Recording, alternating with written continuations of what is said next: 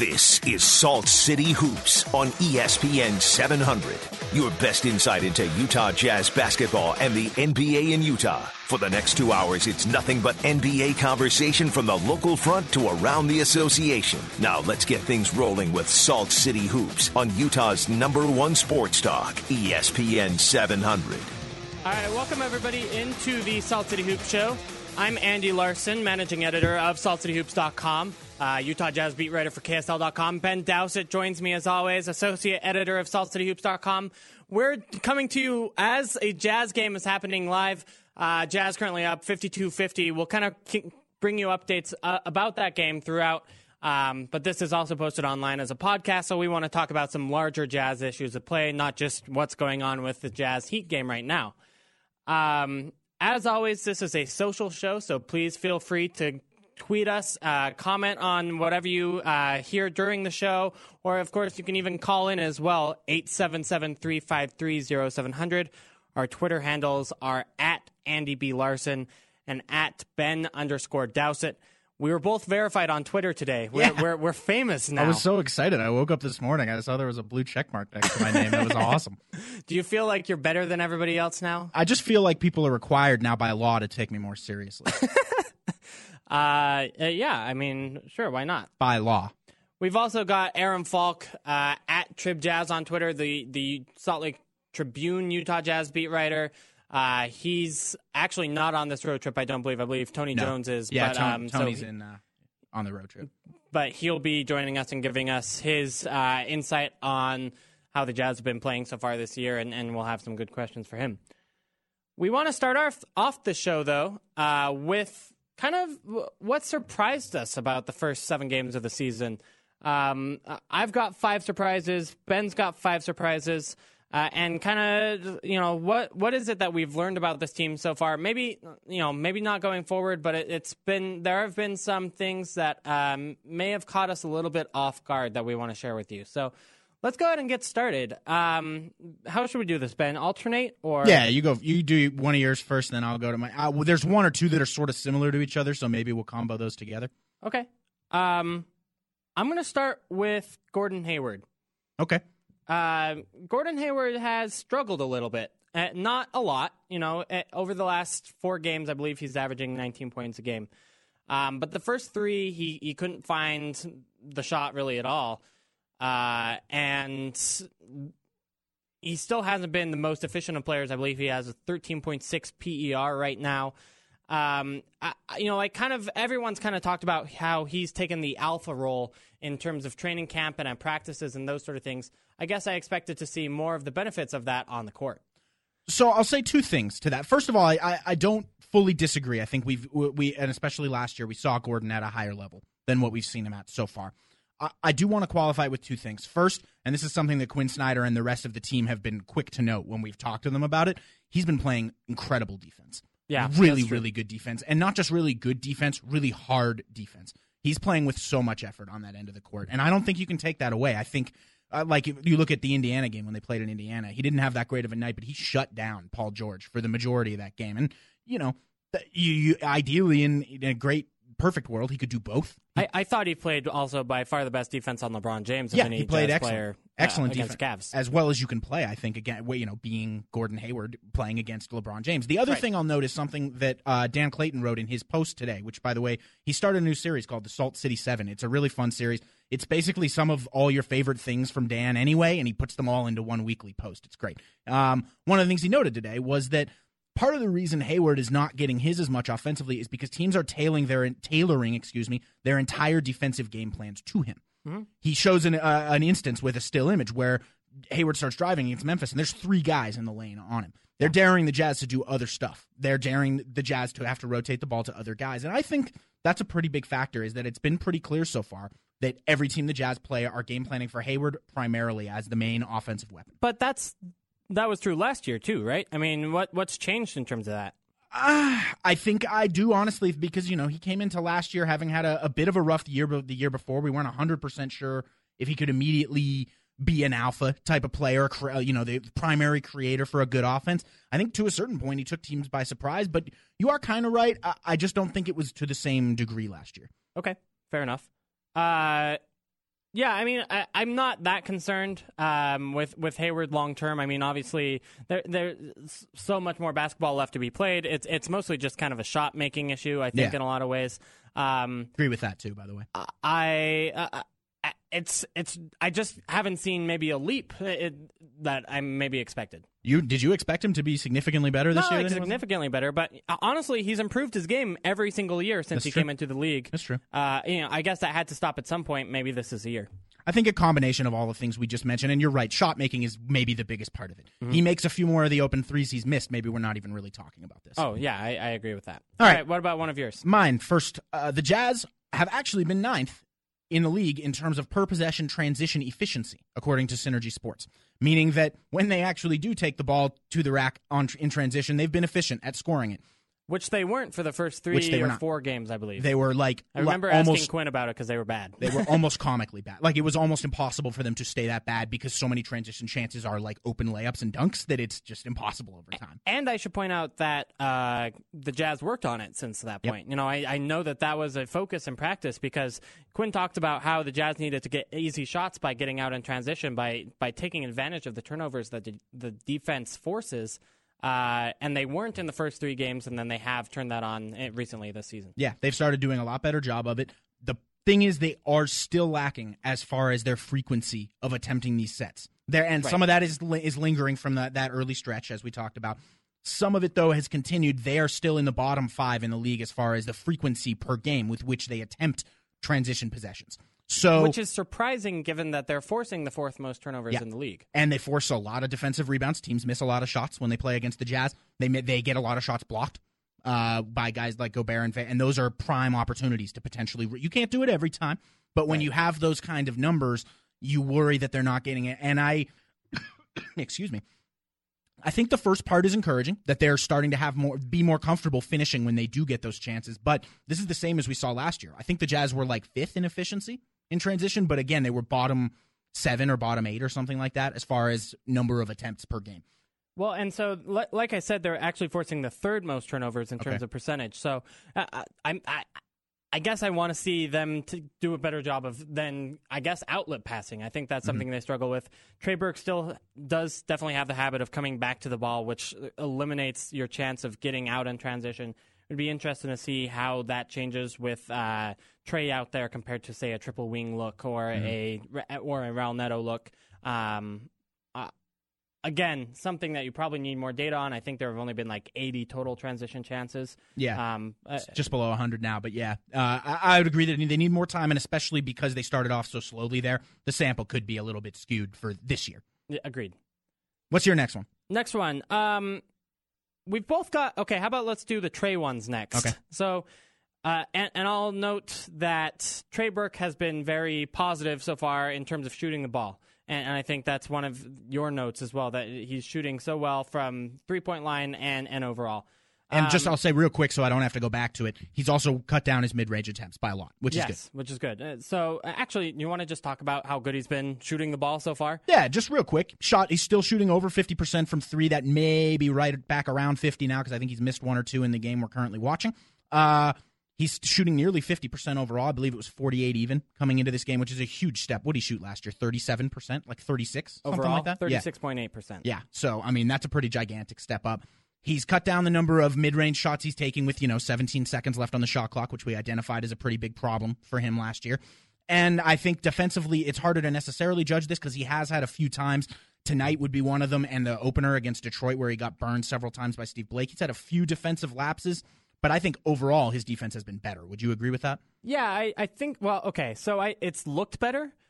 The stats, the on-off stats and the opposing lineup stats have not borne that out. Okay. So, and I'm running the numbers right now, but if you just look at the two-man pairings, for example, that have played more than 20 minutes. So that's when Trey Burke and, say, Derek Favors or Trey Burke and Rudy Gobert are on the floor together. It hasn't been brilliant. You look at, say, so Trey Burke and Rodney Hood has played 59 minutes together. That lineup's giving up 118 points per 100 possessions. That's not great, Bob. Trey Burke and Gordon Hayward, 111 points. Trey Burke and Rudy Gobert, 110 points per 100 possessions. Trey Burke and Derek Favors, 108 points per 100 possessions. So you kind of put it all together, and when Trey, is in the game, for whatever reason, the defense doesn't work. And I should point out that's true for both Trays. Trey Lyles, when he's in the game, the defense craters as well. Yeah. On the other hand, if you look at how the Jazz do when Raul Neto's on the court, Raul Neto and Derek Favors, 79 D rating. When Raul Neto and Gordon Hayward, 82 D rating. Raul Neto and Rudy Gobert, let's see if I can find that super quickly. 95. So still great. Yeah. Sorry, 81. I take that back. 81. I was looking at the wrong line. So, again, fantastic. Yeah. So, again, small sample size, sure. But I think the Jazz are much better at the point of attack defensively when Raul Neto's on the court compared to Trey Burke. Yeah, I think there's been no question. Lyles has looked really lost for a lot of the year. Chris Bosh is really good, but in the game we're watching currently against Miami, he bit on like 9 straight pump fakes. You just kind of can't keep doing that at a certain point. Let's talk about that later because I think that's a later point for us. But the Trey struggles on defense. I think they're really the only Jazz players who have struggled defensively if you look at the on-off court stats so far. And that's a little bit surprising, I guess. Yeah, it's a little bit surprising that they're the only ones, I think. Yeah, in Lyles' case, I don't think it's all that surprising, to be honest. I guess the Jazz's rookies were so good defensively last year, especially Dante Exum, that maybe they gave us a false sense of security for what future rookies would be. Because you know what, the coach can be as incredible as you want, and he really is in this situation clearly, but he can't. He can only do so much with a physical skill set. Right. And Trey Lyles' skill set in that area needs to catch up, and he's 19 years old, so it's not the worst thing in the world. My next one, since we did the Trey Burke already. Rudy Gobert, having clearly read my preseason prediction column, because he reads every column. Thanks, Rudy, for doing that, by the way. Rudy Gobert currently on pace for 258 blocks, which, by the way, is 58 more than anybody in the league blocked last year, and would smash the 189 that he put up last year and that I predicted he would have less than over the course of this year for a number of different reasons. I do find this slightly surprising, not because I thought Rudy would somehow get worse, but because I'm just really surprised that teams continue to challenge frequently as they have done. I understand that you want to try and get baskets at the hoop. That's those are typically the most efficient baskets in the game. But when you're playing the Jazz, that calculus changes. When they're shooting like 30% at the rim against Rudy Gobert, maybe the most efficient looks are no longer at the rim, right? Yeah, no, I agree. I mean, at some point, you'd think teams would recognize that, and I think, quite honestly, in a playoff series, they would. Yeah. Right now, teams are focused on making themselves better and kind of running the offense that they want to run for 82 games rather than just one matchup. Yeah, and I think that was where my error came preseason, is I think I assumed a little bit too much countering and adjustments from coaches, where, you're right. I think, especially for the Jazz have played several Eastern teams already so far this year who they'll only see twice the entire year. Those coaches aren't, spending lots of time in their offseason like, boy, we need to prepare for Gobert and Favors. Right, and especially with the way the NBA is going, I mean, it just doesn't make sense. Yeah. We've got a tweet I want to read just for funsies. At Please Doubt Me says, at Andy B. Larsen, your voice makes me want to punch myself in the face. I got told for the first few weeks I did my Basketball Insiders chat. When I did it, I had one commenter continuously come into the comments and say, "You have the most punchable face in the universe." It was wonderful, and it's probably true. My face probably is. My really voice punchable. is terrible. I mean, we're on the same page here. Like at some level, we can't do anything about. You can't do anything about your face. I can't do anything about my voice. All I can do is try to say like smartish kind of things. But in the end, I sound a little bit like a nasally nerd who shouldn't be on the radio. Let's be honest. I balance it. My radio voice isn't terrible, right? I balance it out. Yeah, no, okay? I balance that out. Your face is much less punchable than mine. I think we balance it out. I think we're fine. Anyway, what's your next one? My next one. I've been so negative so far. You got a good one about Neto. Let's go with Raul Neto. Yeah. Just that Neto's defensive net rating is so good. Again, players that come from Europe usually struggle much more defensively than Raul Neto does. Yeah. Has so far. And he's looked very good. I think the stats are a little bit too nice to him. Yeah, I would totally agree with that. But he is getting steals, which is super nice. Yep. And has helped the Jazz again get easy buckets on the other end. I mean that part's been nice to see. I expected him to be the best Jazz point guard defender. I didn't expect him to be an actually good point guard defender. Yeah, I think I would agree with that. I totally agree with you that the numbers are perhaps overstating the actual effect of his defense because, keep in mind he plays, to this point in the year, has played nearly every minute he's played with Gobert and Favors because he starts and then a lot of the time does not continue playing after. Sure. So you got to keep that in mind. I'm keeping that in mind, but then we also looked at those stats when Trey Burke's in the game and is playing with those same players. So yeah, I think it's fair true. to mention. Yeah, it's true. What was my next one here? Oh, right. This is one that may have changed since the beginning of this game that we're currently watching. But the Jazz entered this game with shooting the highest percentage in the NBA on open threes. So that would be threes where no defender is within 4 feet of the shooter. The Jazz were shooting, I think, nearly 2% higher than any other team. And we just watched Gordon Hayward miss another one of those. As have they made a three yet tonight? Yeah, I think did. Alec Burks made one. Made one at the half. Okay, so still though, that's a really good number coming into this game, and that is all while the guy who was shooting the most of those attempts for the Jazz, which was Rodney Hood, he had taken 26 coming into tonight, was only shooting 30% on them, which is really bad and is the worst among Jazz guys who are shooting lots. What this means to say is, sorry, I had a second part to it. Unfortunately, they're in the bottom 7 of the league as far as the percentage of their total shots that have been open threes. So they're shooting really well on these open threes, but they're not generating them at as high of a rate as nearly any other team in the league. What do you make of that? I don't know. I mean, I think in some sense it's too soon to look at percentages, maybe. Yeah. In particular, like Rodney Hood just made a three, is not a 26% free throw or 3-point shooter for the year. No. I mean, and on the other hand, Trey Burke is not a 48% 3-point shooter for the year. Yeah. That's just, neither of those things are going to continue. I do think it's good that the Jazz are, you can tell how much more successful their offense is when they're generating 3-point attempts. Oh, yeah. And that's been promising to see as a focus for Quinn Snyder's offense. And even though the Jazz have some pretty bad shooters. You're right that maybe they're not generating the open threes because, quite frankly, either the players have to hesitate or whatever the case might be. Right. But it's good to see that they're at least making a fair percentage of them. I also wonder, by the way, if this is a point where SportView might be lying to us a little bit. There's the chance, because you mentioned certain guys on the Jazz potentially have a longer wind-up point, which isn't necessarily good as you're a shooter, but you gotta work with what you have.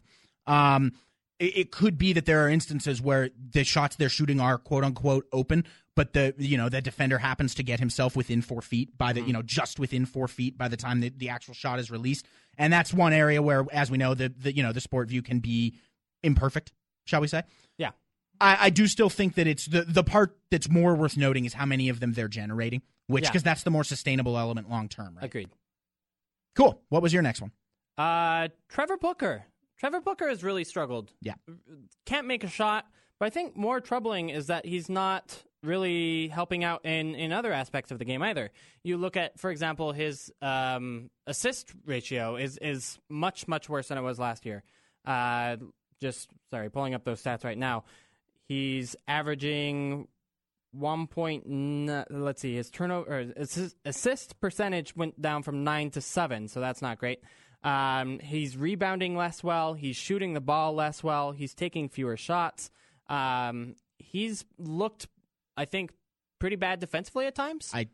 Pretty bad is probably being nice. I mean, this is a guy that you called during the offseason an above average third big in the league. And I kind of disagreed with you, but even to that expectation, he hasn't performed well. No, he hasn't at all. I do think he's in some ways being hurt by the fact that Quinn Snyder's been playing him so much with Trey Lyles. Sure. In those second units, where I just don't think Trey Lyles is a good partner for him. I think a better partner for Booker is a guy, one of the more traditional bigs that the Jazz have, where occasionally Booker can gamble a little bit more for a steal or something like that. He can be a little more free offensively because he's not expected to be playing down low as often. Although I do not think that covers the issues that he's been having. The other thing is 0 free throws so far. Ooh, I did not even see that. So that's bad. Yeah, that's bad. I mean, basically, it all comes down to PER. Last year, 15.3. Kind of throughout his career, quite honestly, he's been a 15 PER kind of guy. Yeah. So far this year, 4.9. Ooh. That's not good. It's not good. Yeah. Booker certainly needs to improve. We'll get into it later. I think he's been mostly mediocre again tonight. for the most part, based on what He's I've had seen. one good game. Yeah. All right. And that actually kind of takes us right into what my other surprise was, which is the general badness of Utah's backup bigs, which has been extensive. They're back. I mean, when one of Favors or Gobert is not on the floor, the Jazz are losing, basically. Like, they're being outscored significantly when one of those two guys isn't playing. Yeah, and then you mentioned as well that Tibor Pleister and Jeff Withey haven't gotten a shot either. Yeah. I'm a little surprised that Pleiss I just don't think is ready. I just don't think he's an NBA player right now. Yeah. But Withey has shown that he can give you 7-10 minutes of where, at the very minimum, your defense isn't going to crater and die. Maybe he's not going to be a great offensive player, but at least you can hold teams to your usual levels defensively. So let me ask, if you're the Jazz, I mean, the reason that Trey Lyles is playing more than Jeff Withey right now is nearly 100% developmental. Right. That they want to get his, early NBA struggles out of the way early, kind of almost like Rodney Hood last year, who you'll remember struggled shooting and a lot of NBA things at the beginning of last year. Now, Lyles is much younger than Hood was last year, by at least 2 years. Mm-hmm. So you may not just expect him to come to be able to figure out as quickly as Hood did. Yeah, but, I would. Sorry, keep going. But if you're the Jazz and you're looking long term, do you give those minutes to Trey Lyles or do you give them to Jeff Withey? I think that's a very contextual question. There are, I think you in the context they're currently in. You know what I mean? Well, no, but I mean even contextual between games and situations. Oh, okay. Because, for example, the way that Snyder did it the other night in Cleveland, I have to say I disagreed with a little. I would, in those situations where it's especially when you're in the second half and you're playing well against a Cleveland team that you can potentially beat, and it's a close enough game. That's where I would have favored playing the guy who you're pretty sure is going to be better for you on the court. But those aren't going to be all the times this year. The Jazz are going to have plenty of times this year where they're in blowouts either way, or where they're playing weaker opposition. Like, I had no problem with Lyles. Get Lyles some minutes against teams like Philly. No issue with that. Like, I think that should happen pretty consistently. Sure, but I mean, so you're how many blowouts are there compared to close games? I mean, if you're unwilling to play him in a close game, not all close games. I really think it's going to depend pretty significantly on the specific context of every situation. And okay, point two, doesn't he learn better in kind of those close games against good talent? He does, but also by the same token, you're trying to. It's a tough balance. You're right, but I think that making the playoffs is a really big thing for the Jazz this year, and I've maintained that point since last year. And I when the balance is heavily tilting in that direction, I would favor playing the guy who we think is a better NBA player. Yeah, no, I think that's fair. I would point out that right now ESPN has the Jazz at having a 98.3% chance of making the playoffs. Yeah, I don't really believe their basketball power index that much, I'll be honest. No, neither do I. Which is weird because, I mean, usually ESPN's like stat stuff is actually pretty good at, like, their Monte Carlo simulation is nice, but I don't get how you get that confident of a result from a 4-3 record so far, even though the Jazz's net rating has been pretty good. That's probably where they get most of it from, honestly. Sure, I mean, sure it is, but even then you have to look at teams who have had similarly good ratings and maybe this is how they're doing it, and said, teams that have a +8 net rating or whatever the Jazz's is so far make the playoffs 98% of the time. I don't know. Yeah, it's kind of tough to say. You had one more before we did the break? Did I? The turnover differential? Oh, yes, thank you. So I'm surprised that the turnover differential is as good as it has been. Me too. I mean, that the Jazz right now currently give up the 4th fewest turnovers in the league, and that's adjusted by pace, and then are forcing the 3rd most turnovers in the league. Last year, that's not what they did at all. If you look at what they did last year, it was about average in both categories. Actually, less than average. 26th most turnovers given up. So let's see, 5th worst in the league. Let's put it that way. Or 21st in the league at forcing turnovers. So again, bad in either direction last year, very good in either direction this year. I have a small hypothesis that does not go far enough to explain this full thing, but I do think the way that the Jazz's defense kind of scares people a little more now, I think is helping cause a little bit more of that sort of uncertainty for inoffensive players. Again, this isn't going to cover everything. The Jazz are doing different things to help create these. They've, like we saw that pressure against Cleveland. I think they're trapping a lot more traps, and those are obviously the primary cause. But I also really just think teams are just realizing, like, the Jazz the Jazz are a really good defense, and they're hesitant about taking certain shots. You get yourself up in the air where you'd normally be taking a shot. All of a sudden, Gobert's 7'8" arms come flying at you, and you try and do something else with it. Yeah. I really think that maybe plays just a tiny bit of a role. No, I'm with you. I think I agree. Kind of there's this baseball equivalent where like speed guys create more defensive turnovers just because they make defensive errors, I should say, just because they make you kind of hesitate and maybe rush it a little bit or do something differently from what you normally do. Maybe there's a kind of a similar thing on the basketball offensive end. Yeah, anyway, I think I'd agree. We got to go ahead and take a break. Right now, Heat lead the Jazz 72-68. Bosch just got an and one, so he'll be going to the free throw line. Like I said, we got to take a break. On the other side, we're going to be talking more about the Utah Jazz. In particular, we'll be talking about the Jazz in the clutch. Recently, their two of their three losses have been within 5 points at the end. That's been a trouble for them last year. We're going to be talking more about that next on the Salt City Hoops Show. You're listening to it on ESPN 700. Analytics and opinions on the Jazz and the rest of the NBA. This is Salt City Hoops on ESPN 700. All right, welcome back into the Salt City Hoops Show, ESPN 700. I'm Andy Larsen, managing editor, Salt City Hoops. Ben Dowsett joining you as well. Jazz currently down 75-70 to the Miami Heat. 8:11 left in the fourth quarter. Quinn Snyder just called a timeout after the Jazz gave up a pretty bad transition defense there, kind of a one-on-3. And got scored on anyway. No one bothered to stop the ball. So that's being nice of you to say pretty bad. You can't have three guys back and give up a layup to the one guy on the other team who has the ball. Give me a better adjective.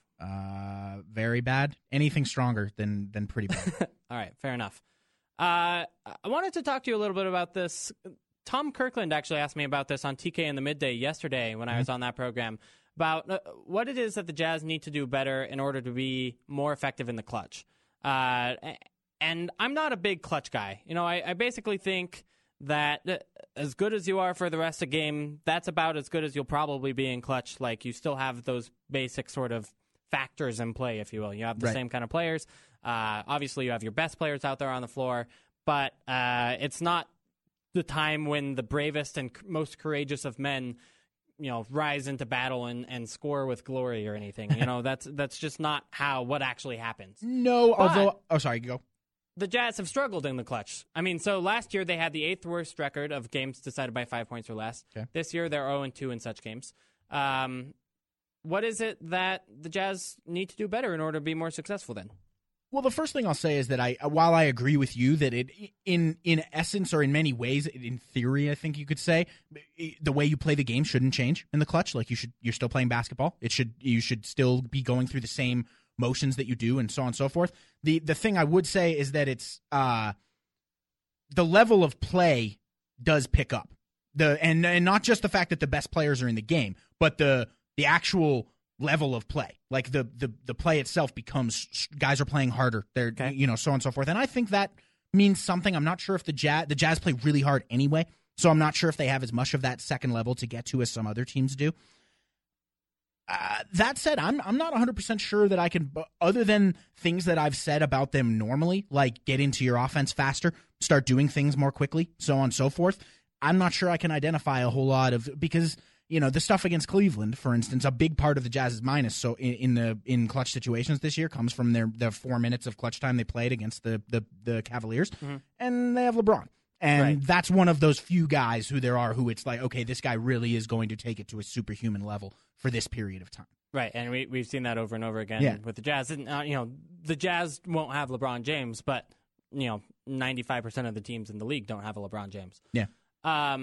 I also wonder if I asked Quinn Snyder about this, and he said that it wasn't really the offense that was a problem. The Jazz played worse defense in those situations. I thought that was a little bit interesting, and it was a little bit bared out by the data there that actually the Jazz defense was about the same, but most of the time during the clutch, defense gets a little bit better. Maybe that's because guys are forcing shots or whatever.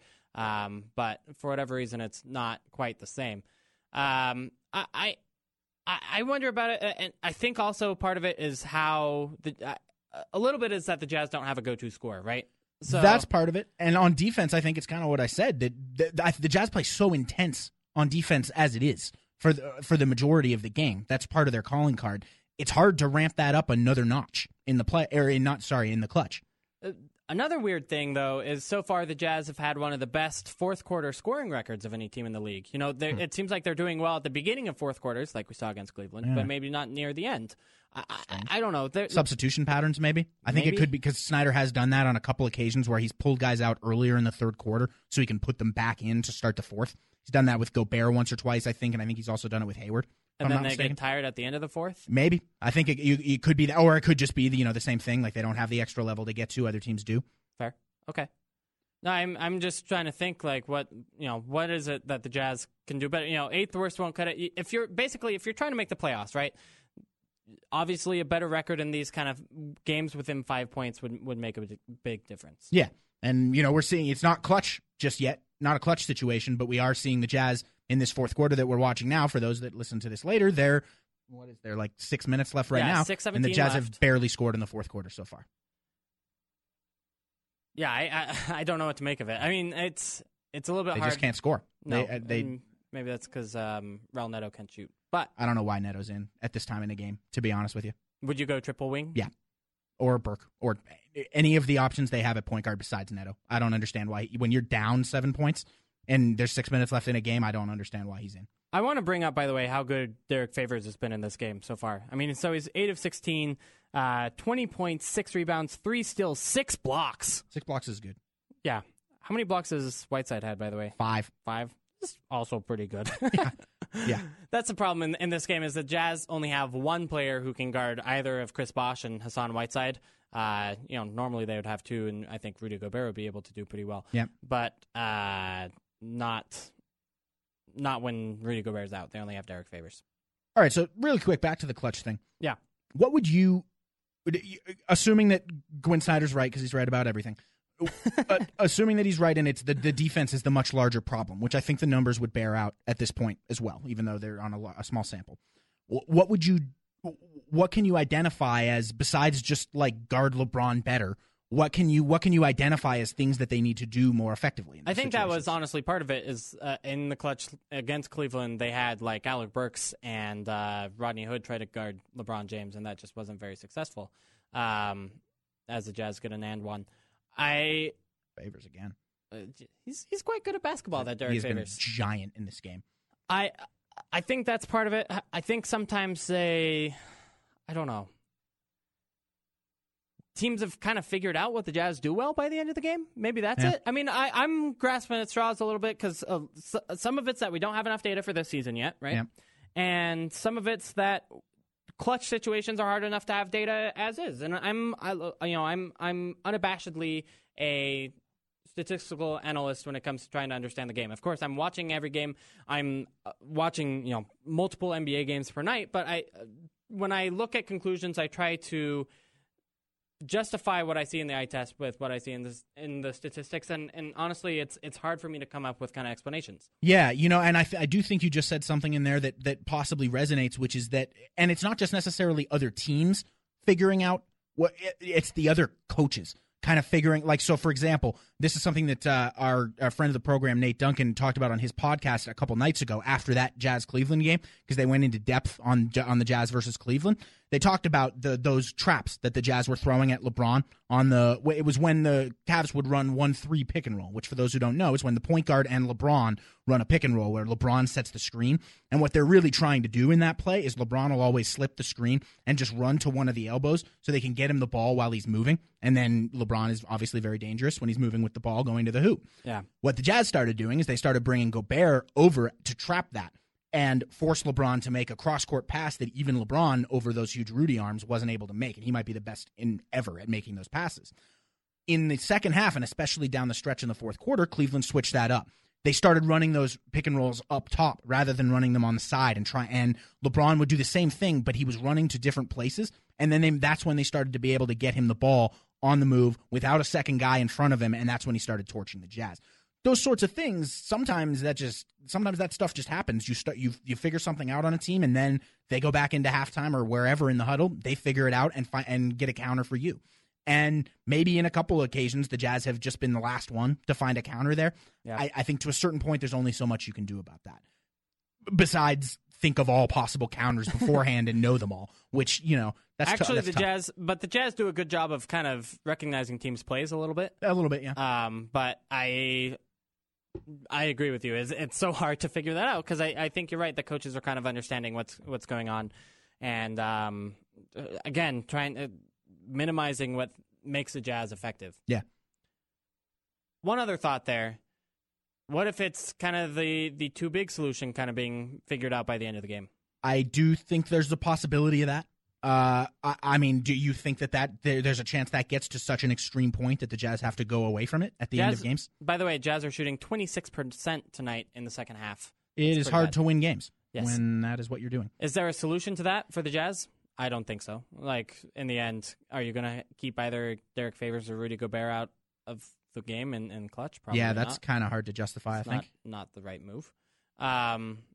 So, anyway, I'm just, again, grasping at straws, trying to figure out what's going on here. Jazz currently down 6, 79-73 to the Miami Heat. 5 minutes, 17 seconds left. We're going to go ahead and take a break. On the other side, we're going to be talking more Jazz basketball, including the end of this Miami Heat Jazz game. That's next on the Salt City Hoop Show, ESPN 700. You're listening to Salt City Hoops on Utah's #1 sports talk, ESPN 700. All right, welcome back into the Salt City Hoop Show. Andy Larsen and Ben Dowsett joining you. We just talked about the Jazz's performance in the clutch, and currently the Jazz are down 3 with 3 minutes left to go, currently in timeout in Miami. Just some of the performances in this game so far have been pretty incredible. Derek Favors especially, 23 points, 10 rebounds, 6 blocks, 3 steals, 2 assists. 1 turnover. You'll take that. That's making more than half his shots. Yeah, I'll take it. Yeah, 5 rebounds tonight. Gordon Hayward had an excellent first quarter, and then since then has slowed down considerably. He just missed 2 free throws, his first 2 free throw misses of the night, so he's now 8 for 10. But still 20 points overall for Gordon, 8 rebounds, 2 assists. He's been great on the boards. That's because the Jazz have played small a little more often with no Gobert. Hayward has helped pick up that slack a lot. Rodney Hood has struggled a little bit, 4 for 14 so far, 1 for 5 from 3, 3 assists, 2 steals though, so that's good. And then the bench has really struggled tonight. 0 for 2 Trevor Booker, 0 for 2 Joe Ingles, 0 for 0 in his 14-second Stibor place, 3 for 9 from Trey Burke. Alec Burks though has done well, 7 for 13. Jazz just got a rebound. We're going to try this, kind of break down the game as it happens thing. Yeah, we're not going to. All right, so for people who are listening on podcast form later on, there are currently 2 minutes and 35 seconds in the game starting now. And the clock is running. So you can sync up with us later if you want to. You so want. Yeah, Alec Burks just gave the ball away. So this is really, right now, by the way, the Jazz have kind of, I think I guess I was going to say they have their 5 best players out there, but they don't. I think Trevor Booker's out now instead of, who's not out there, Rodney Hood in this late situation. Ooh, man. Ref just called a really late foul. Do you like this as the ending lineup, or would you rather see Rodney Hood out there for Trevor Booker? It's tough because what do you do with Bosch? Yeah. You almost just need a guy who's that size who can guard Bosch. But Trevor Booker is not Chris Bosch's size, as you can see from this foul. And that was a foul, by the way. Or at least, yeah, I look from here like a foul.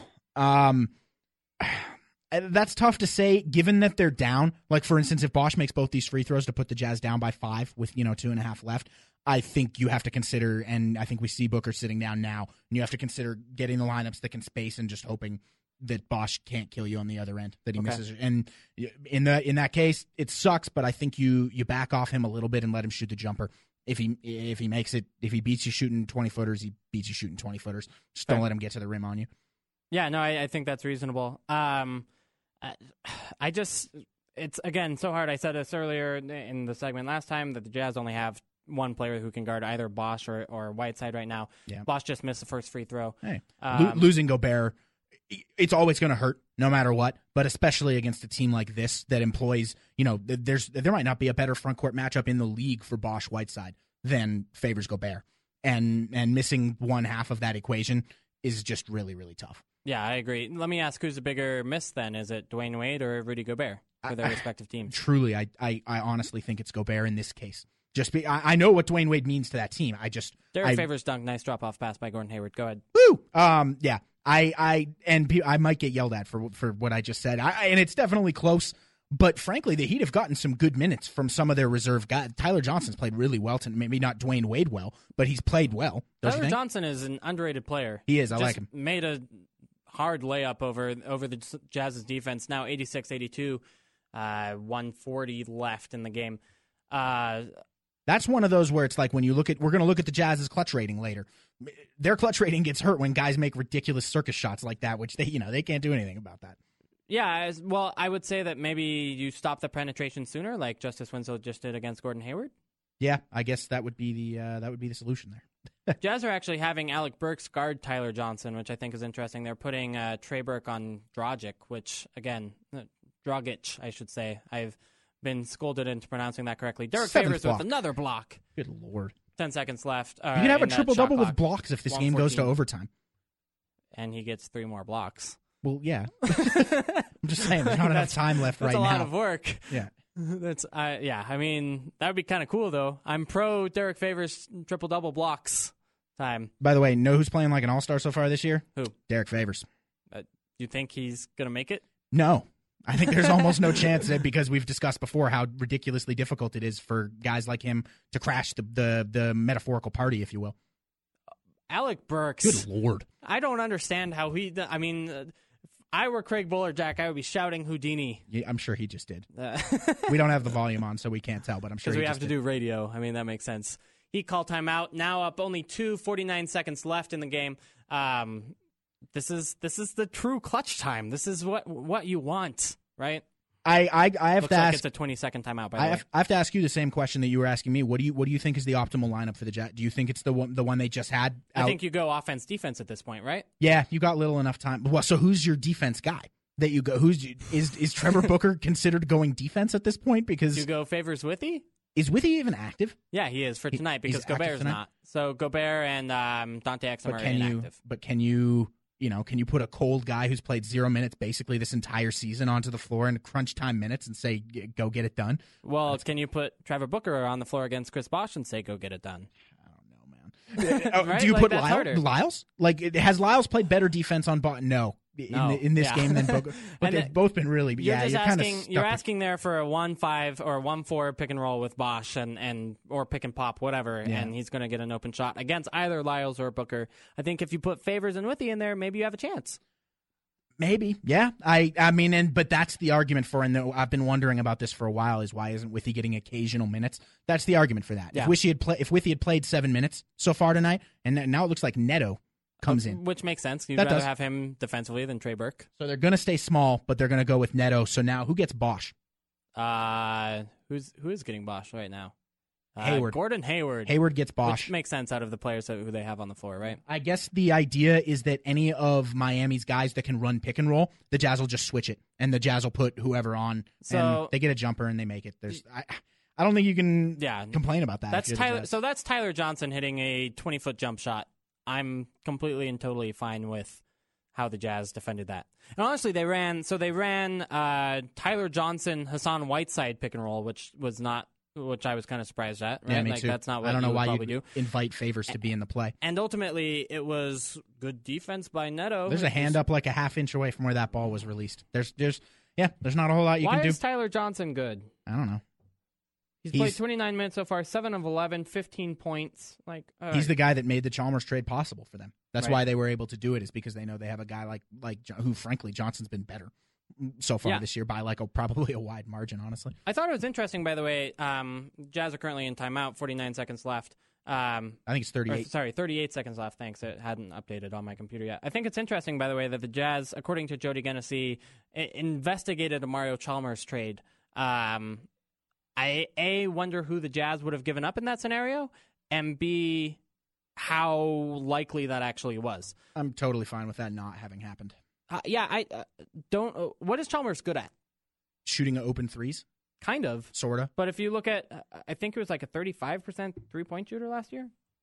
Now I'm looking it up. But, it wasn't, let's see. He shot 29% last year. Really? Yeah. What was it the year before? 38. So when he's shooting them open. By the way, when he's you know got what he's LeBron shooting James so far this year? What's that? 9%. Yeah, that's not good. 9.1%. So maybe he's not good at it when he's not shooting them literally like so wide open because LeBron James is drawing three guys. If LeBron is on your team, thumbs up can make 38% of them. Else if, sorry, that was really nerdy, but else if shooting 29%. At least you didn't use year, IFF. 9% this year. At least you didn't use IFF. Do you know what IFF? Yes, of course I do. If and only if. You forget that I'm a nerdy math major. Jazz have the ball, down 4, 38 seconds left. They got to go quick here. Gordon Hayward goes up, pulls up from the elbow, misses a shot. Heat get the rebound. Jazz. I don't know why the Jazz did not immediately foul Whiteside. Why didn't they? I mean, they did. Oh, they did. Okay, that was not immediately, admittedly, but like I almost yelled with 2 or 3 seconds left there for a second. What's Whiteside shooting from the free throw line? Bad. So you have to hope that it's bad here again. I think he's like in the 50s. If I'm not, I'm looking right now. Hold on. I have to click complete player card to see this. What's up with that, guys? 50% for his career. 50%, and then on the year he's shooting about 60. So, okay. We'll see what happens. Sad Rudy Gobert on our cameras right now. Yeah, I mean, even if the Jazz lose this game... Whiteside misses the first. Whiteside misses the first, but even if the Jazz lose this game, don't you have to feel like, I mean, missing Rudy Gobert, does he not make up those 4 points? Missing Dwayne Wade, does he not make it a bigger margin? Yeah, maybe. I guess that's possible. Well, we're going to see what happens here. How long do we have until we have to go to break and cut the people off? We got like our 3 minutes, analysis? so it kind of works out well, actually. Whiteside misses again. Alec Burks gets blocked. Was that by Whiteside or by Bosch? I don't know. Jazz got a foul back there somewhere. I think Bosch, given that he's pointing to the crowd and wanting the love and support of the 8,000 Miami Heat fans that are there. Apparently, it's only about a third full at American Airlines Arena tonight. The Jazz, by the way, are the lowest home draw in the league. I don't know if you knew that, but they have, if you just look at the opposing attendance for an away game so far, lowest average in the league. That being said, they've played teams like Philadelphia who never have fans, but Denver sometimes has fans. No, Denver's attendance has been the worst in the league so far, so that's what's skewing that. But then the Jazz's was even the worst of the Denver home games. Yeah. 9,000 fans. Well, it looks like the Jazz are going to lose this game. They are now about to be down 6 with, 13 seconds left? 19 seconds left. 20 seconds left. 19.9. You lot of missed. We're not gonna not be talking about the clutch thing anymore after this game because a lot of missed shots for the Jazz that you'd generally expect them to make. Yeah. Quinn Snyder calls timeout, down 5 because who was that? Bosch missed the second one. That was Dragic. Dragic. Thank you. I'm curious. I mean, what do you make of this game? Just because Gobert's out, do you change how you look at the defense? Do you look at how Trey Lyles is happening? Or? I'm gonna have to rewatch because while we're on the radio trying to have a radio broadcast while also watching the game, in the first half, I really didn't think they were doing that many things too badly. I really do think that their defensive culture was clearly suffering from not having Gobert in the game. Like the drop from a guy like Gobert. So it's not even just about the drop from Gobert to whoever his backup at center is because Favors plays most of the center minutes and he can do a pretty dang good job as we've seen in this game. It's the drop off from Favors at 4 to whoever is next at 4. And that's the drop off tonight has been just gigantic. Right. And that's the problem. And that's kind of the Jazz's Achilles heel, if you will, is if any of Gordon Hayward, Derek Favors, and Rudy Gobert go down for any period of time, they're in trouble. They're in a lot of trouble, and I think tonight showed that because, again, we talked about it in the first segment of the show. Trevor Booker and Trey Lyles have really struggled this year. Yeah. So 5 points for the Jazz. They still have a timeout. If they could make a 3, the game isn't over yet. But this is where you're in the lots of ifs to try and potentially win the game. Well, in the Jazz last year, they didn't shoot threes during these sort of parts of the game, and Gordon Hayward there just forced along too, even though he got fouled. You probably need 3 points there, right? You probably do. It looked like they drew it up to try and get a 3, but it just kind of didn't work out that way. He guarded it well. Yeah, I do have to say this real quick, and unfortunately because it's the only area of his coaching job that I think I can criticize. I do not think Quinn Snyder's out of bounds sets are very good. And I especially late in games, and I think that could maybe be a small source of the Jazz's issues in the clutch. Not a huge one because you only have a few of those, for every clutch situation. And that's, Quinn Snyder's preparation for games is ridiculously good.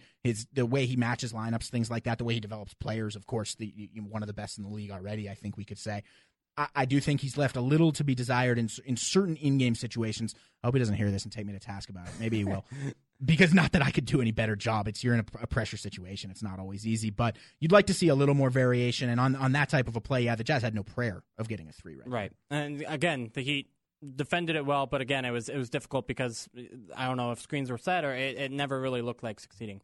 Anyway, Jazz are taking a timeout. We've got to take one, too. On the other side, we've got Jazz beat writer from the Salt Lake Tribune, Aaron Falk. He's going to join us after this game ends and kind of break down the Jazz's season so far. You're listening to the Salt City Hoop Show on ESPN 700.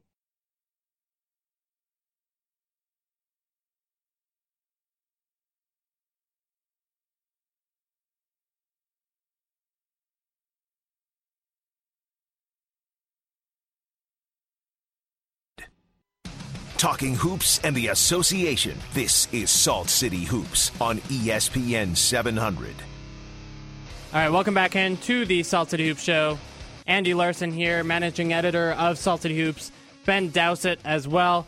As always, this is a social show, so please feel free to let us know what you think about the Jazz. Maybe the Jazz's game tonight, lost by 1, officially 92-91 to the Miami Heat.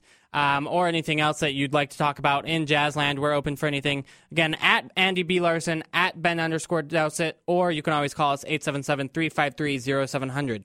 On the phone right now, though, is Utah Jazz beat writer for the Salt Lake Tribune, Aaron Falk. Aaron, how are you? Good. How are you guys doing tonight? Good. Hey, thanks for joining us. Hopefully you just finished watching that game just like we did. I did. I was walking upstairs right as that meaningless shot went in. Perfect. Well, what do you make of the Jazz? Losing by 1 in Miami. Obviously, no Rudy Gobert there, but I think a better defensive performance from the Jazz tonight, even without Rudy Gobert on the floor. Yeah, I mean, incredible night from Derek Favors, and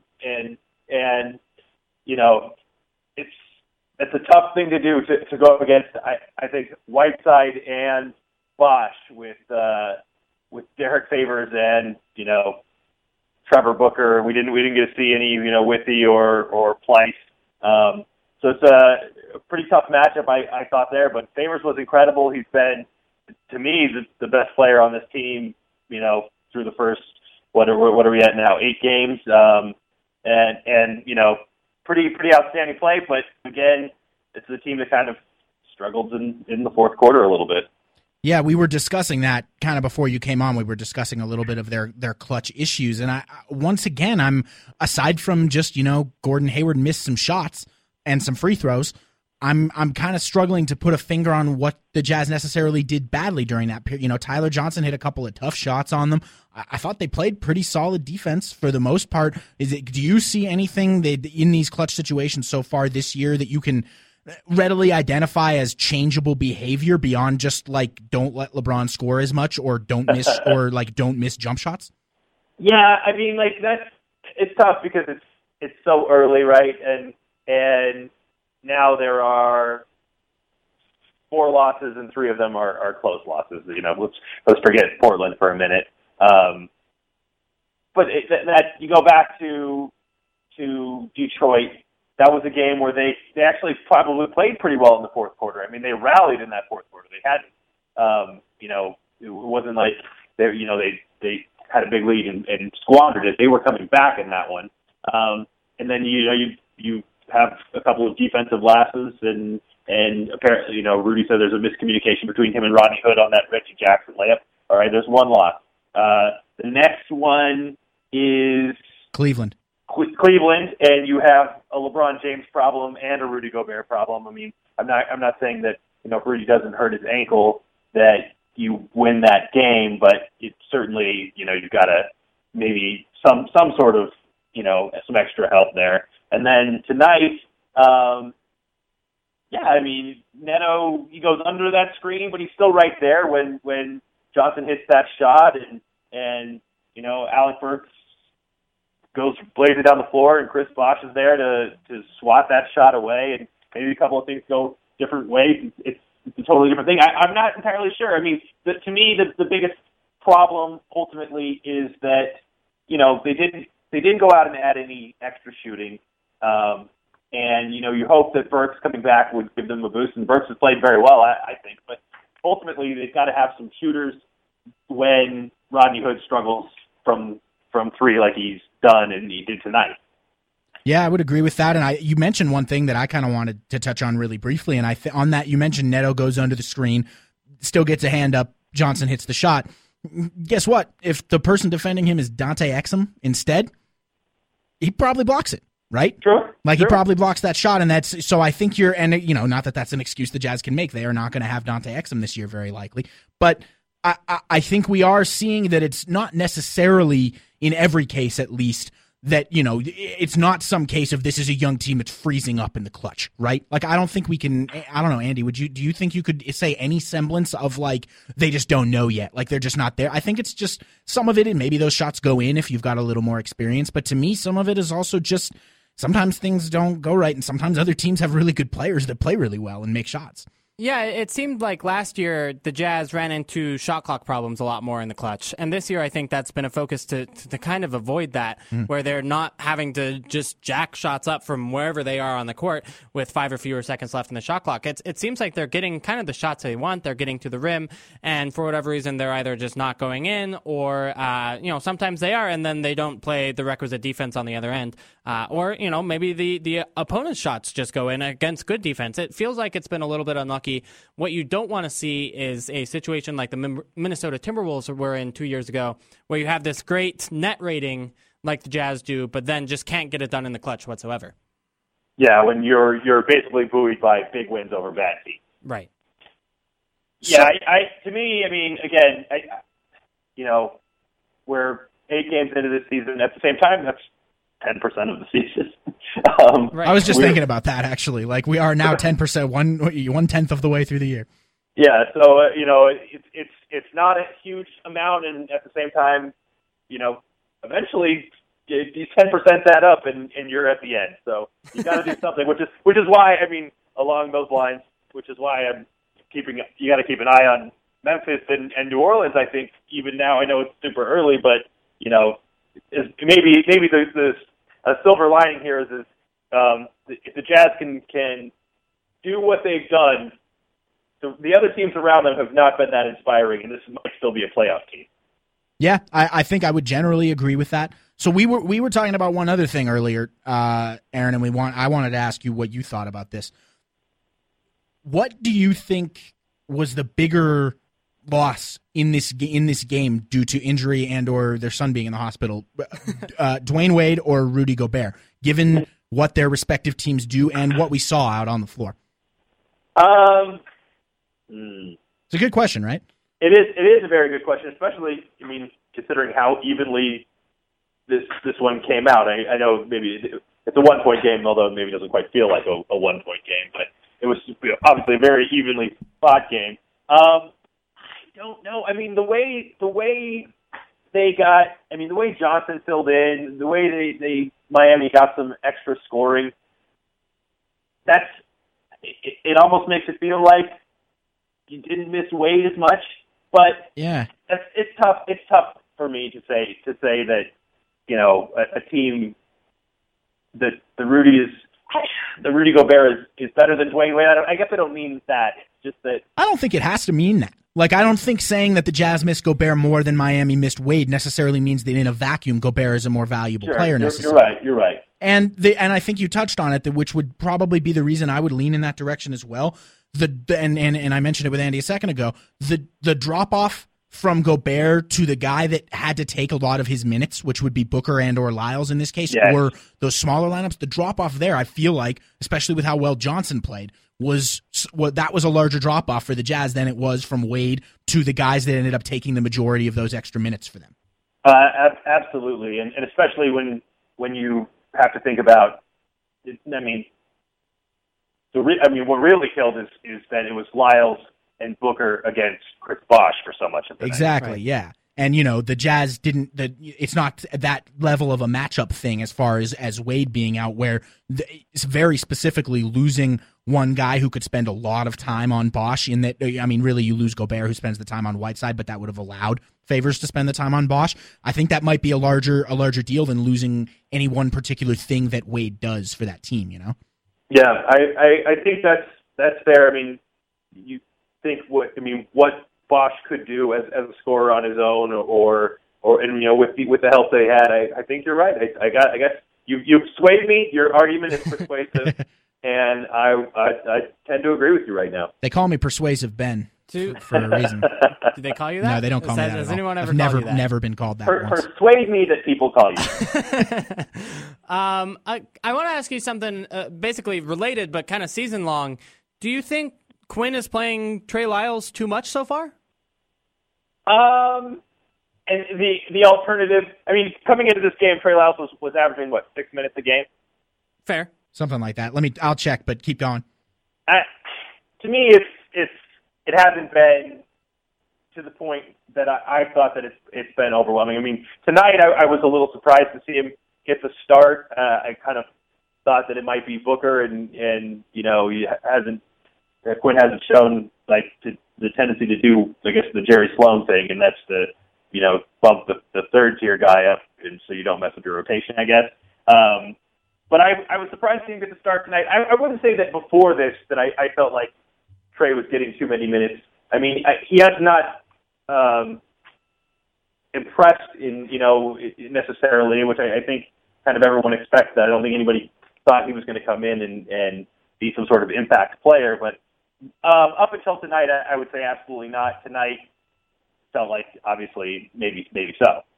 Now, I actually just seen it. I'm seeing this on Twitter right as we're having this conversation, and I do think it's an interesting one because, and you can lump Lyles with Booker to a certain degree. That pairing in particular has been really bad.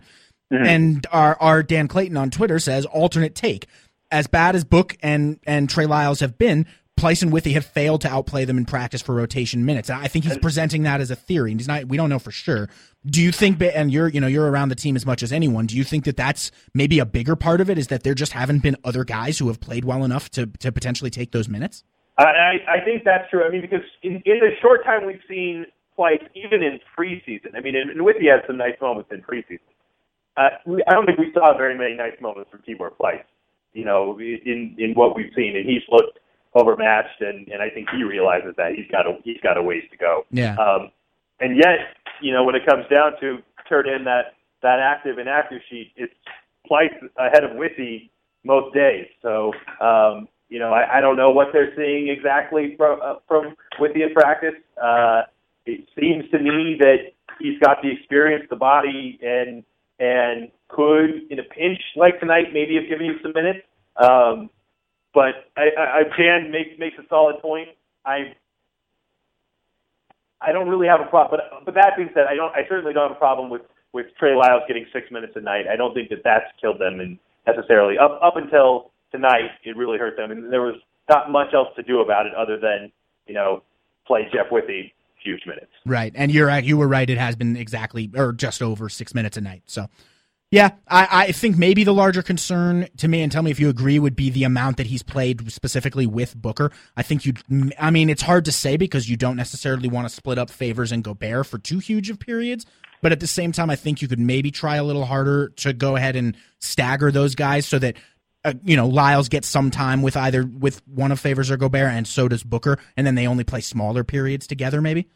Yeah, that to me has been a strange combination. I mean, You hear, how versatile Trey Lyles can be or will be, but at the same time, he's got to play power forward. I think if he's going to play, and to see him and Booker super small and just the scoring has not been there. It's tough, and then maybe that's just the tough reality is that's just kind of where they are right now. I mean, there's not much to do. I would say that Trevor Booker's play overall has surprised me with how kind of lackluster it's been too. Yeah. But that's kind of what they're dealing with. I mean, that's the hand that he can play most nights. Yeah, and again, I think it just really becomes a question: has anyone behind them deserve those minutes? And what can the Jazz do differently to separate them without ruining the number of minutes that you're going to get with your best two front court players on the court at the same time? Yeah, and I don't know. I mean, to me, they're trying to play. You've got to play Favors and Gobert close to 40 minutes right now. I mean, look what Portland does, or some of these guys. If they're going to really try to match up against some of these teams, it's just long haul minutes for some of these guys. Otherwise, you're in the situation that we've seen so far. And maybe it's time, I am probably not now, but to acquire someone who is a better third big that can fit those roles. We're going to be having a crazy trade idea of the week later on in the show that may address. I don't know about this one, so I'm stoked for it now because I've been kept in the dark, which I enjoy. I want to be able to react, and I was just thinking about it, and I believe someone either tweeted it to me or just tweeted it in general earlier that has, if this continues for another, another 10 games or so, are you at the point where need for a third big starts to eclipse the need for a point guard, given that Burke and Neto, while not awesome, have been, I think, enough to, that and 3 wing lineups have been enough to hold their own for the most part. And it's a bigger long-term issue, right? Because you have Dante Exum coming back next season. Yeah. You don't have, Trevor Booker's an unrestricted free agent next season, and you don't have a natural guy to fill that role unless you really, really believe in Trey Lyles. And I don't know that you don't believe in Trey Lyles certainly as much as you believe in Dante Exum, given the pedigree of those players. No, definitely not. All right, I want to ask you a couple kind of writer questions, Aaron, if that's okay. Absolutely. Okay, so this one's kind of bigger picture, but how do you come up with your ideas for feature pieces? This is something I've honestly kind of struggled with a little bit as a KSL writer, and maybe you're not going to give me your secrets, and that's okay. But I think you've had some really interesting, well done, kind of in-depth pieces about different parts of the Jazz. And I was, kind of wondering, what is it that inspires you to write about those topics? There's a natural spring in the mountains, and you go up there, and if you drink it from it, Andy. I don't know. I don't think there's really any. I don't necessarily have a system, which I probably should.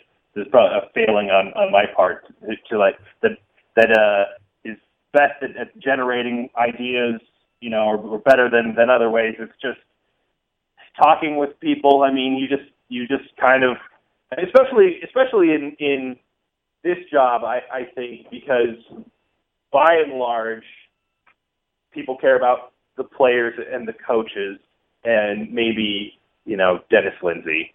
And that leaves you with, let's say that there are really 20 people that Jazz fans care about, right? That might be generous. And I would say, so probably it's closer to 10 people.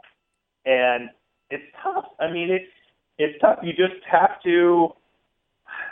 just have to just try to, I don't know. I think over the course of conversation with people, things come out and you just write them down, and then you hope in 3 months you gathered enough string to create something that's somewhat interesting. Yeah.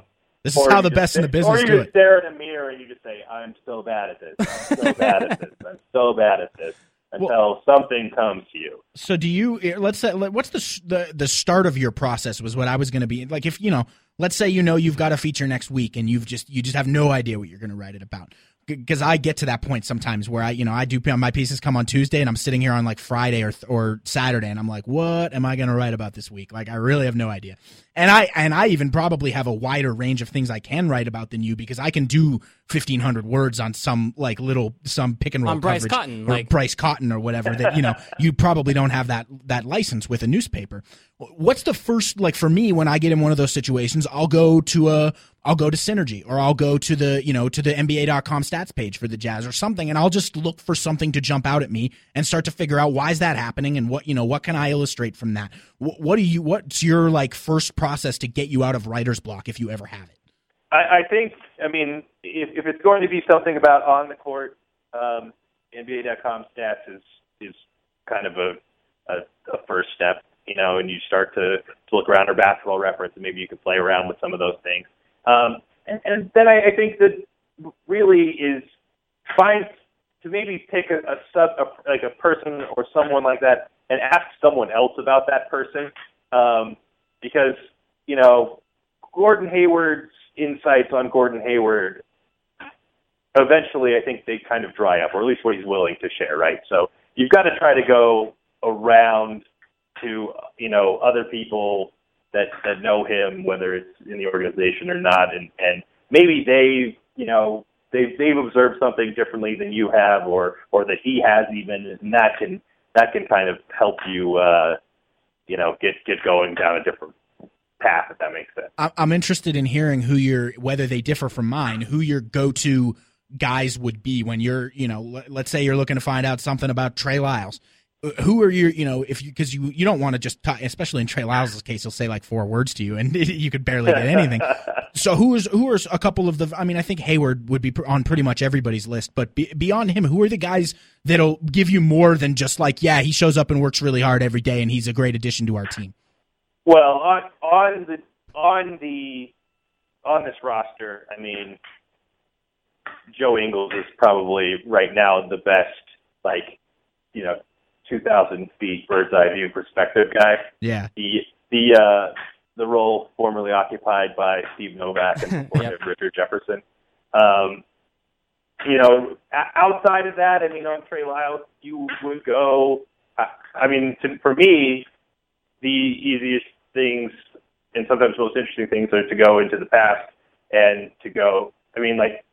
All right, here's this. Read like any Jonathan Abrams long form on the now dead website Grantland or whatever. I just poured out some water on the floor. I didn't actually do that, but and it's like, what's he going to do? He's going to talk to their high school coach.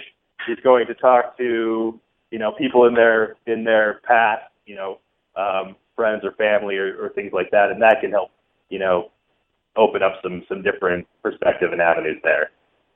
This is Beat Writer 101 stuff here, guys. If you ever want to be a beat writer, you need to listen to this 7 minutes or so that we've just done. All right, so my second writer question was how it was that you got to go to Hawaii and Tony Jones is on this trip, which he admittedly was excited about the Miami part, but to me it's still probably less I think Miami might be a bigger deal for Tony than Hawaii, honestly. I really think. Do you guys have a draft of road trips, or how do you decide it?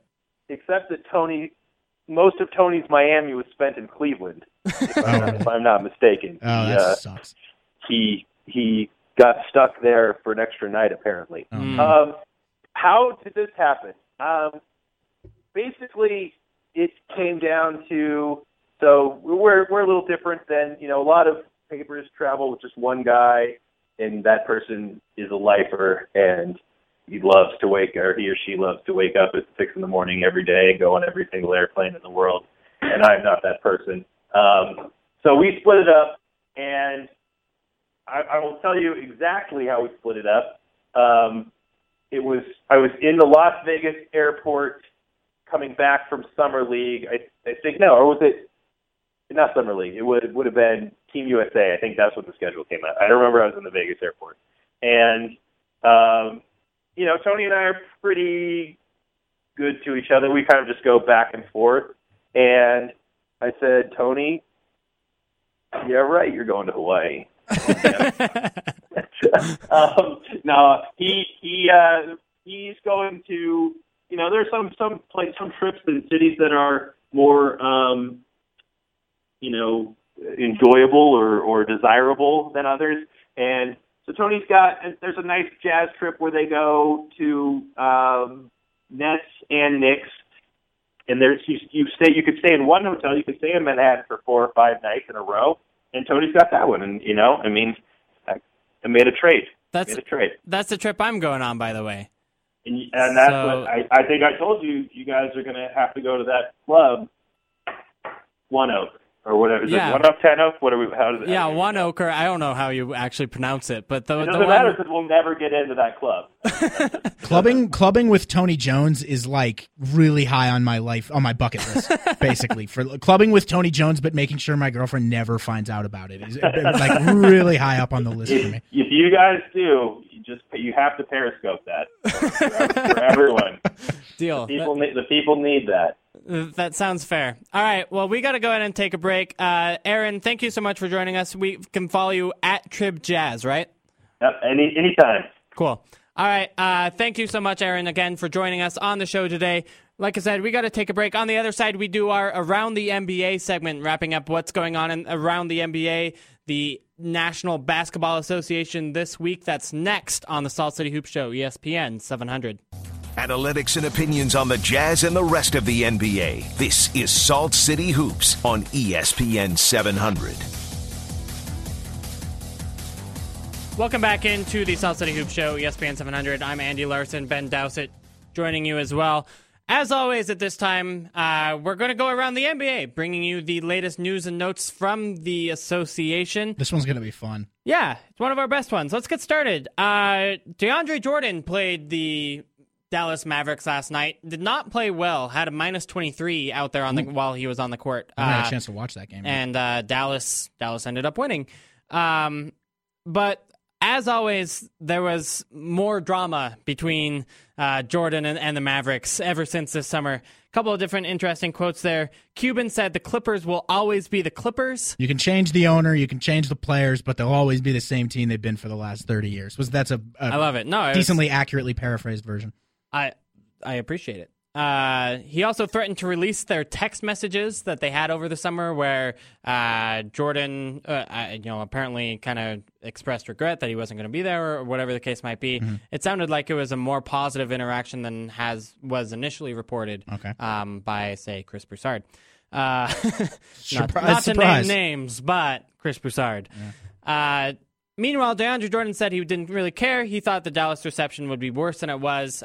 There were a lot of boos and a lot of signs. I don't know what he was expecting in terms of I do recall at him. I recall people who were in the building tweeting yeah, they're booing, but I expected it to be louder. Basically, okay. I don't think it would have compared, for example, to the Jazz booing Cantor last year.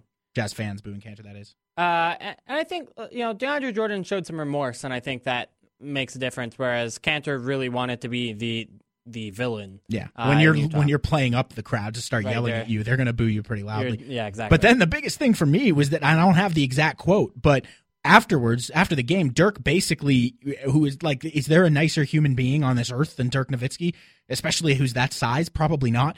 And he basically said to some effect, yeah, there's still beef and we don't like him to some degree. That's not the exact quote or anywhere close. Are you finding it? No, I was looking for it, but it was something down those lines. I know he said it. I know I'm paraphrasing badly, but he said something. But still, that's I disagree. First of all, that Dirk is the nicest person on earth because Pau Gasol is. Okay, but after that, no, I think it is. It does say something that there is still disagreement, and it's clear that Dallas still feels like that they were wronged a little bit, and rightfully so. You look at how likely it is that Dallas makes the playoffs with and without DeAndre Jordan, and it's a big difference. They could have gone after LaMarcus Aldridge, for example, was something reported by Adrian Wojnarowski earlier this week. That DeAndre Jordan said he was going to sign and then didn't, really ruined the offseason for the Dallas Mavericks. Yeah. Removed a whole lot of so much opportunity cost there. Yeah, no, there really is a lot. I would have booed him about as loudly as I could if I was a Dallas fan personally. Next one we got. Gerald Green news. Yeah, Gerald Green, who did not play in tonight's game against the Jazz for Miami because he was serving the second game of his 2-game suspension, which he received for apparently punching a man and then being combative with paramedics during did we ever find out what the exact situation was that he was in the first place? Because then he went to the hospital after. No, and it's interesting. It seems like the media around the team has an idea of what actually happened, but none of them seem to release it in order to kind of protect Gerald Green a little bit. And, something happened where, for whatever reason, people seem to be on his side, despite the fact that he punched someone and had blood on his hands. And then the team suspended him. So it's either like a serious personal issue, like a drug addiction or something like that. Maybe serious problems in his life. I don't know what it is. It is really bizarre. It is. Yeah, you're absolutely right. It's a bizarre turn of events. You hope he's well and that, that there's nothing awful or that sort of thing. You do think that if there was, it would have been more than a 2-game suspension, or it could have been, he's not with the team right now due to personal reasons or something that you more typically hear.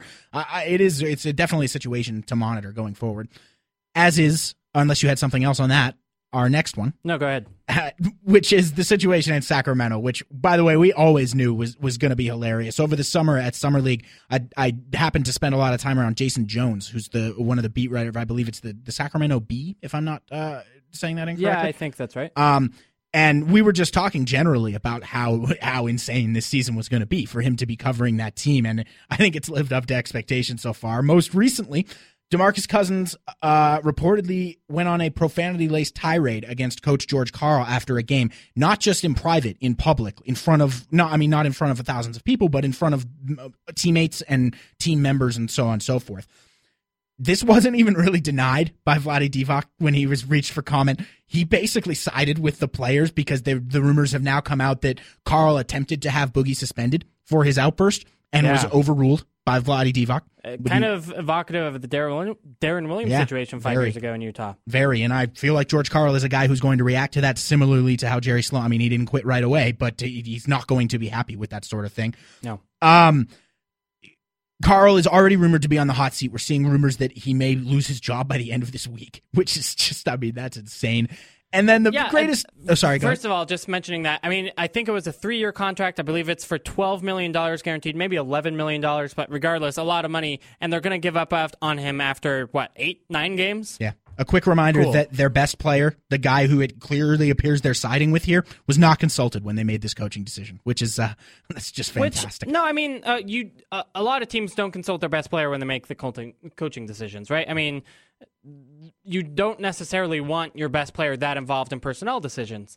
That being said, when it's DeMarcus Cousins and he's shown such a bipolar manner in how he's reacted to those coaches, I think you have to let him choose a coach at this point, or quite frankly, trade him, because you've shown time and time again that a personality conflict there is going to ruin your roster. Yeah, and then the best part to me was that it has been reported that Vlade and one of his assistant GMs, whose name I'm currently not remembering, actually asked the players if they thought that George Karl should be fired, because Vlade and whoever his assistant in this case were not sure what the decision there should be.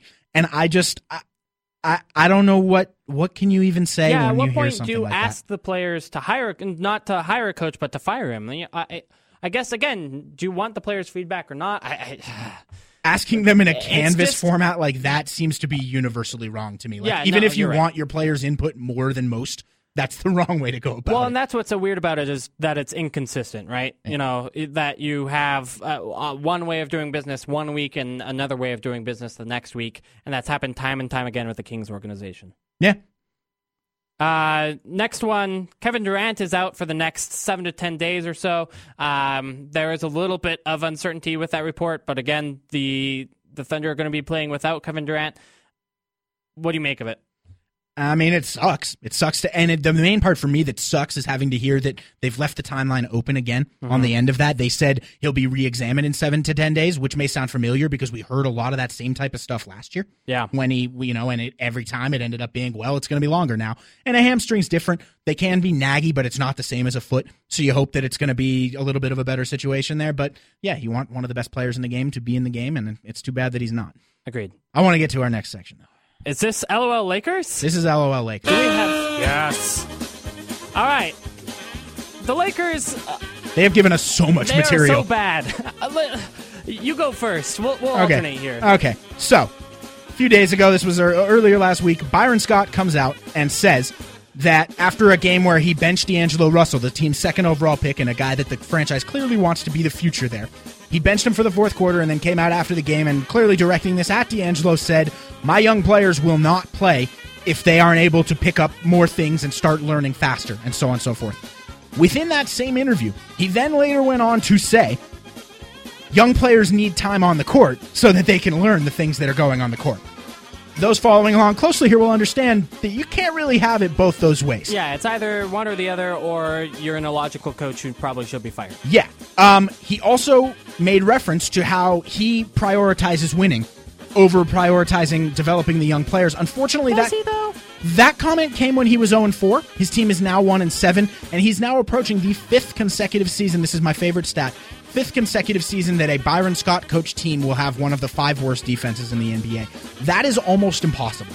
Like, having a bottom 5 defense legitimately means that your team is both badly manned and badly coached. I don't think you can have a bottom 5 Sixers, defense. For example, have about an average defense, and they have no talent. I do not think you can legitimately have a bottom 5 defense that's well coached. Like, I just don't think it's possible. And they have Roy Hibbert now. I honestly thought their defense would be, again, approaching average-ish this year. Yeah. And it has not been. No. And, all right. And meanwhile, they still have 3 of the worst chuckers in the league in Kobe Bryant, Lou Williams, and Nick Young. Speaking of Kobe Bryant, you want to go on the Kobe stuff? Yeah, so Kobe is saying, first of all, that the young Lakers are learning by observing how I approach it, which if I was watching how Kobe Bryant approaches it, it would be to take a lot of terrible shots all the time, to sometimes give up and not practice with the roster because his back hurts, and indeed not play some games. Yeah, that seems about right. 32%, and he's taking 16 shots a game. That's not 32% from deep, folks. That is 32% from the field for the season. He's still taking the most shots on the team, taking them away from guys like Julius Randle. Yeah, taking away from development of Julius Randle, Jordan Clarkson, D'Angelo Russell, so on and so forth. This team. Andy's like legitimately frustrated over here, and this is a team that he should hate based on his childhood. I hate them, but now I just am starting to feel bad for Lakers fans. I can't believe I just said that. No, I'm not. We were talking about this at the Jazz Arena during their last home game. I will never, ever, ever feel bad for Lakers fans. Sorry, it's just never going to happen. I like, by the way, that we're just calling it the Jazz Arena now because it's changed. I'm not names. calling it. I'm not saying that whole long name. It's the Delta Center. Last thing, real quick. Kobe also says he wants to play for the 2016 Olympic team. Dude, give it a rest, man. Like, there's other guys that it would make their lives to play on that team. You've played on 2 already. You suck now. Like, stop. That part I do have to say. Like, do you think Coach K stands up to him? I hope so, because just like this bothers me more than the All-Star thing. The All-Star thing is one thing, and you can debate whether that's down the line whether Gordon Hayward would have being able to say, yeah, I played on a couple All-Star games, would that be great for his legacy? Mm-hmm. But if you ask me whether it would be great for Gordon Hayward or whoever else Bradley Beal, whoever might not make that team because Kobe decides he wants to play on it, that one of those guys could then end their career not being able to say, I played on a U.S. men's Olympic basketball team, that's ridiculous. Yeah. That's just completely ridiculous. Stop it, Kobe. Completely agreed. Yeah. Kobe Bryant and the Lakers are insane, and it's dysfunctional, and, you kind of wonder what changes. At some point, Jeannie Buss is going to take over for Jim Buss in terms of leading the basketball operations department, but even then... At least they get Kobe off the books this summer. Yeah. At least that by itself should be a large boon. And if they have any sense whatsoever, Byron Scott will not be the coach at the start of next season. But then, so do you keep? First of all, how do you get a free agent to come there? Because why would you ever come to the Lakers? With that current roster? And then I almost think that they're keeping Byron Scott because they want to tank. They want to keep their pick this year. But if top 3 protected. Yeah, I guess. I think the odds of that are low enough that I think mortgaging your potential future with a guy who you already picked second overall this past year is, I think, maybe doing more damage. You know what I mean? Yeah, no, I agree. Anyway, we got to go ahead and take a break. On the other side, we've got our crazy trade idea of the week. I'm stoked. Yeah, we haven't done one of these for a while, but finally it's kind of trade season again, which is going to be fun. So anyway, we're going to take a break. On the other side, crazy trade idea. You're listening to the Salt City Hoop Show on ESPN 700. We're bringing it back. We're bringing it back. Not every week, but, when there's a good trade out there that I see that I want to chase after it. And I have no prior information as to this trade, so my visceral reaction is going to be the one you get. So I'm going to reveal it to you, I guess, piece by piece. All right. There's no other way. I can't just download it into your brain, but whatever. Sacramento Kings, I think, are going to be making some trades and coaching changes and et cetera. Maybe. So, in particular, they have 2 pieces that I would like to have on the Jazz, and I'm going to go for them both in this trade. Darren Collison and who? Kosta Koufos. Okay. He's the kind of he fits into the Jazz's defensive culture. Be a better third big than Booker, the way Booker's played. He'd be so a much better third big than Booker. He doesn't space the floor, certainly, but I think he allows you to have kind of the same defensive identity throughout all, hopefully, 48 minutes. You have 2 of Favors, Gobert, and Koufos out there on the floor. Could work. You of course, want to throw Trey Lyles a few minutes here and there. And can Koufos play 4? No, but Derek Favors can. So, So you couldn't play him with Gobert, but you could play him with Favors. Yeah. Okay. Which, again, makes it difficult, but... All right, so what are you sending? He's nice. I'm sending Trey Lyles, which is, your number 12 pick. It's a big loss, but if the Kings are going to do this, I think this is a look towards the future sort of move. This is a...